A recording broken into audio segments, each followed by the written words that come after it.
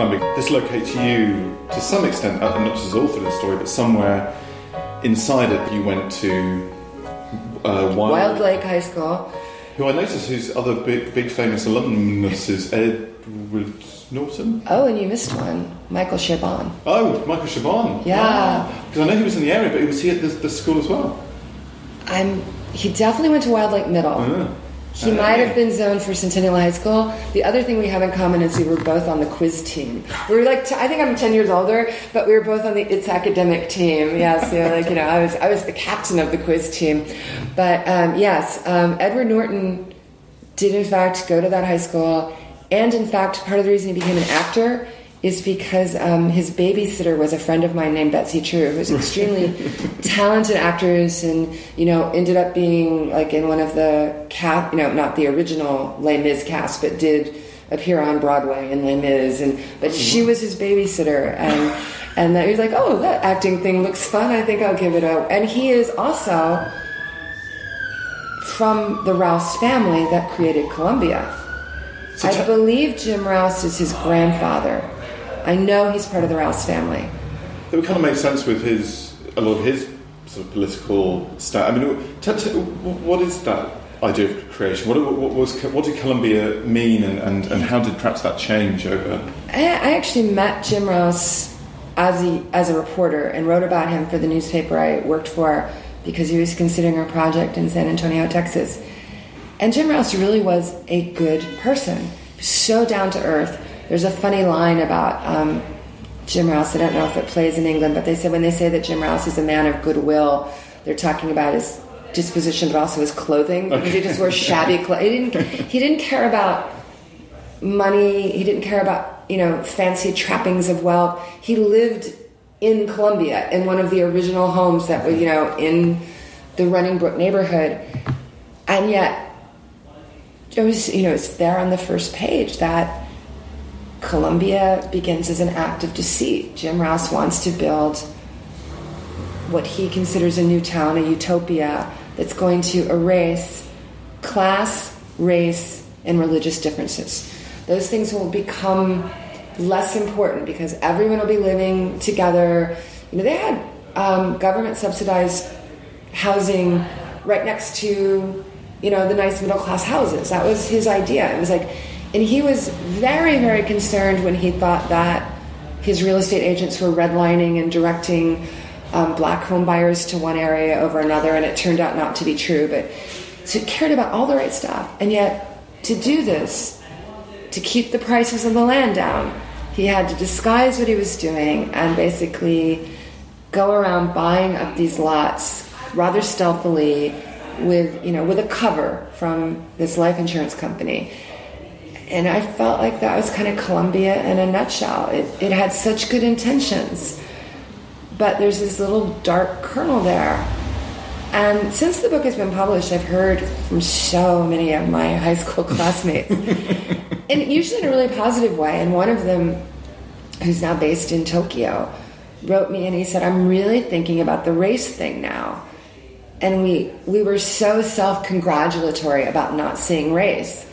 But now I look back at it and I said, well, you know what? The thing is we didn't see race, but that also meant Columbia in its utopian, hippy-dippy, we all love each other, kumbaya way, was people there were very uncomfortable if a black student wanted to have an identity that was tied to his race.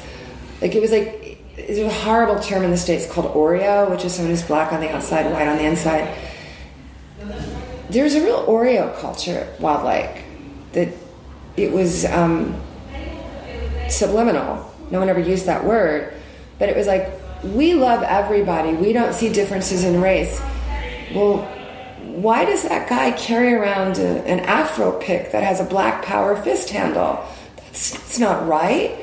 And I had come in from Baltimore. I had actually come to Wild Lake. I'd done another year of high school before I came to Wild Lake to finish up, where the school had been more than 50% African American, and I just didn't understand sort of this resistance to the expression of black identity. But I understand it now, which is sort of the resistance to the expression of any identity that was other than being a Colombian. Right. You're supposed to be part of it. So Colombia, in the process of writing Wild Lake and then talking about it and dealing with this hilarious Facebook page called You Grew Up in Colombia When, where the people were totally gung-ho to help me with my research. You would not believe how deep these people would go. I'm trying to remember how the telephone prefixes worked, and everybody, people knew, and they helped out. And if you had a question about what restaurant was where, or Colombo's Pizza, they were all there for me. In writing the book and talking about the book, I came to what seems like sort of an obvious realization is I'm very much a product of that high school, and I do have a lot of affection for it. In the irony of ironies is I ended up with a stepson who grew up in Colombia as well. and I found that I was the person who was kind of angry at the way it had drifted from its origins. That as imperfect as it was in the 70s, as doomed as open space education was, there was still something beautiful in the idea of Colombia, and that's kind of gone. It's now the affordable housing in the far western development is a $300,000 townhouse. And when people talk about racial diversity, they're talking about the Asian American kids who are the children of engineers and doctors and physicists. Yeah, okay, that's still good. And the religious thing is, there are churches and synagogues everywhere now. The idea that we would all go to the interfaith center is long gone.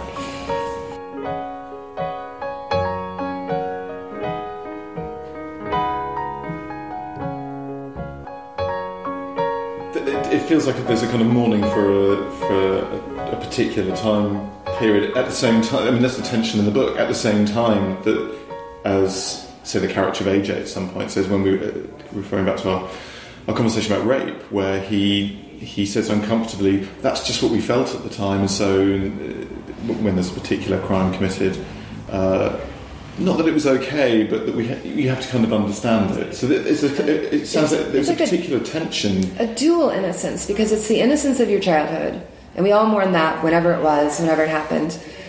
But also, yes, a mourning for, a terrible beauty is born. When people think they know the right way, when good people think they are so right and they know that they're right and they're so filled with their own good intentions that they can't see where they're going horribly wrong, I don't know a larger tragedy in human existence. Was there ever, in your experience were there sorts of those, were you aware of those sorts of moments when you were, I know obviously you were quite young, you not quite bought into it, but... I was aware as a teenager that I felt that my high school classmates were probably not as cool about race as they thought they were. And there's one story I longed to include in the book, but I couldn't establish it as fact. My memory is very, very strong. No one said I was wrong, but other people were just I don't remember this. That when we had school dances, there was a protocol in which we took turns having a white band or a black band. And this is, of course, supposedly about musical taste and style. But I remember it was at the senior prom, we're going to have a black band. And I wish I would have put that in the book if I could have proved it. I felt like if I couldn't prove it, it was a bit harsh. That's my memory of it. And so even if my memory is false, and obviously I'm not going to argue for my memory over anyone else's, I'm the first, the idea that memory is fallible is basically what I've been staking my career on all these years. But I think that something was there. And I know that I would listen to my friends talk about, why does that person have to act black? And they weren't saying that they wanted everybody to be the same. And then when I had this exchange with my friend recently, I said it wasn't that anyone was a racist in an obvious way. It's just that they felt that the expression of differences was so much against the grain of what we were supposed to be doing. You know, maybe if there had been someone who came to school who was modern Orthodox and wore his yarmulke and had, you know, payas, maybe that would have been discussed too. It's like, why do you have to be that way? We're supposed to be going away from differences, and the whole point of Columbia is we're all the same.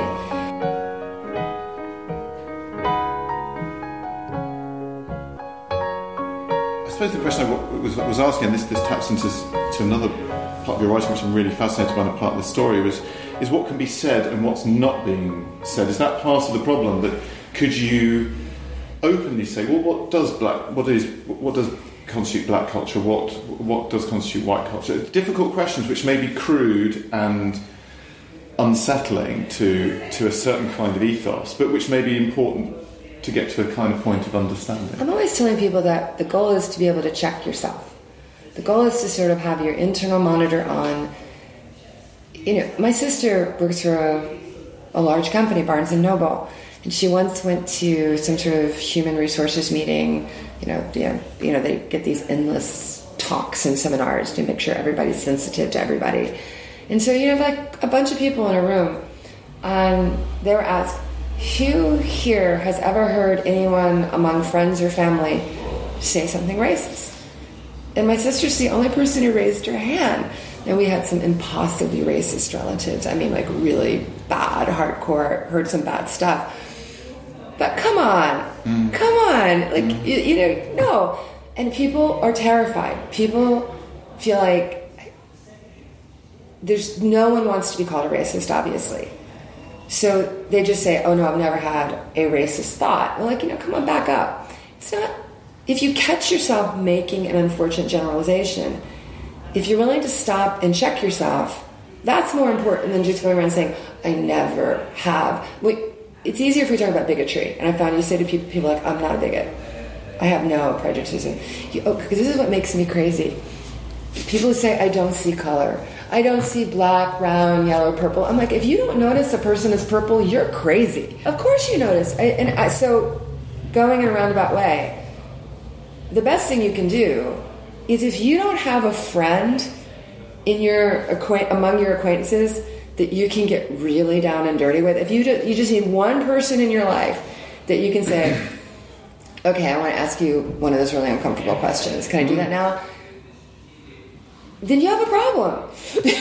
And I also talk to people about, when talking about that idea of checking yourself, I always compare it to, it's like you turn your light on in the kitchen and a cockroach runs across the floor. And you can say, I didn't see that. No cockroaches in my kitchen. I keep a clean kitchen. Or you can say to yourself, what was that? What just happened? Why did I just cross the street to get away from that kid? Is it, ask yourself. And maybe sometimes you're going to find out, yeah, you know what? I think I just did a little racial profiling walking down the street. Yeah. And it's okay. But I do have that friend. As a matter of fact, she's someone, because I do write about race in my books. I will go to my friend Lisa. She's 10 years younger than I am. We grew up 2 miles apart. And we joke that we were like these sisters separated from birth, two little bookish nerds growing up really close in this part of Northwest Baltimore. I remember when I was writing the book, Every Secret Thing, I went to Lisa. I said, okay, tell me what African American women think when they see an African American man who's with a white woman. And she said, oh, they think he's really weak. He's not strong enough to be with a black woman. Now, I would not have come up with that in 100 years. But by the way, I actually said that recently when I was writing the character of Lou Brandt. I went to 2 of my shortest friends who are both novelists, Megan Abbott and Allison Galen. I was like, what don't I know about being short? And they said, you don't ever think about it. And I was like, oh, because I was making the mistake, because when you're tall, like I am, it really gets imprinted on you as part of your identity. But then you're like, oh, being short for a woman is no big deal. Uh-huh. So she wouldn't think about it. And I had made the mistake of flipping it. and thinking, if I think about being tall, then Lou must think this about being short. And so I kind of like, I do a lot of this. But everybody needs to have that friend where you can say, can I ask you? And they'll tell you. In talking about having that friend, they had such a horrible week in the United States with the 2 men shot by police and then the attacks on police. And my friend Lisa, who lives in Atlanta now, wrote to some of us that her husband, who is Jamaican, he has a busted taillight. And she said, no hyperbole, until Terry gets his taillight fixed, I'm going to fear for his life every time he leaves the house. And you hear that and you're like, you have to give it up that I'm never going to have... I will never have to worry about my husband that way. Yeah. It's just a different world. And the worst thing you can do is like try to do that Me Too thing, or like, well, white people can get pulled over by police too. Like, oh man. So yeah, people need to have that inner check, and you need a friend who can give you the outer check. There's a gender element as well, perhaps. I like this bit from the book. They're looking for a suspect in the murder in the present day. They're using he generically, or because it seemed probable a man did this. Hunt shrugs and different pronouns men can afford to be. And funny enough, my wife picked me up once because she noticed that if I interviewed a female writer, she said, you have a tick where you say the woman writer. And she said, what's that about? And she got really angry with me, and I hadn't noticed I was saying it. Yeah, I'll that's interesting. It was a very strange thing. But one of the things she also then said was, I will always ask men about balancing work with childcare as well as women, which is my right on bit. I'm so excited to hear that. You go away and sit down very quietly in the corner of the room, and with yourself and some of your prejudices and preconceptions and not just your judgments, and it was a very uncomfortable, It's a good 10 years. It's a good level of discomfort, and I get why people are terrified to do it, because you see this thing that happened in the United States where Calvin Trillin, a person I've met a couple of times and just absolutely adore, wrote a silly poem about Chinese food and was accused of being a racist. And, Twitter goes, "Wah!" And, sometimes Twitter gets in an uproar, and I think the uproar is deserved. But like, okay, we've really lost our way if someone who's writing silly poems about Chinese food. And the point was he was making fun of that certain kind of foodie who must always embrace the most trendy food from the latest province. So calling out Chinese provinces in relationship to food, anyway, that, so you can, and so I get it. When you see people getting that furious about something that slight, you've got someone like Calvin Trillin who, come on, he shouldn't have to defend his liberalism.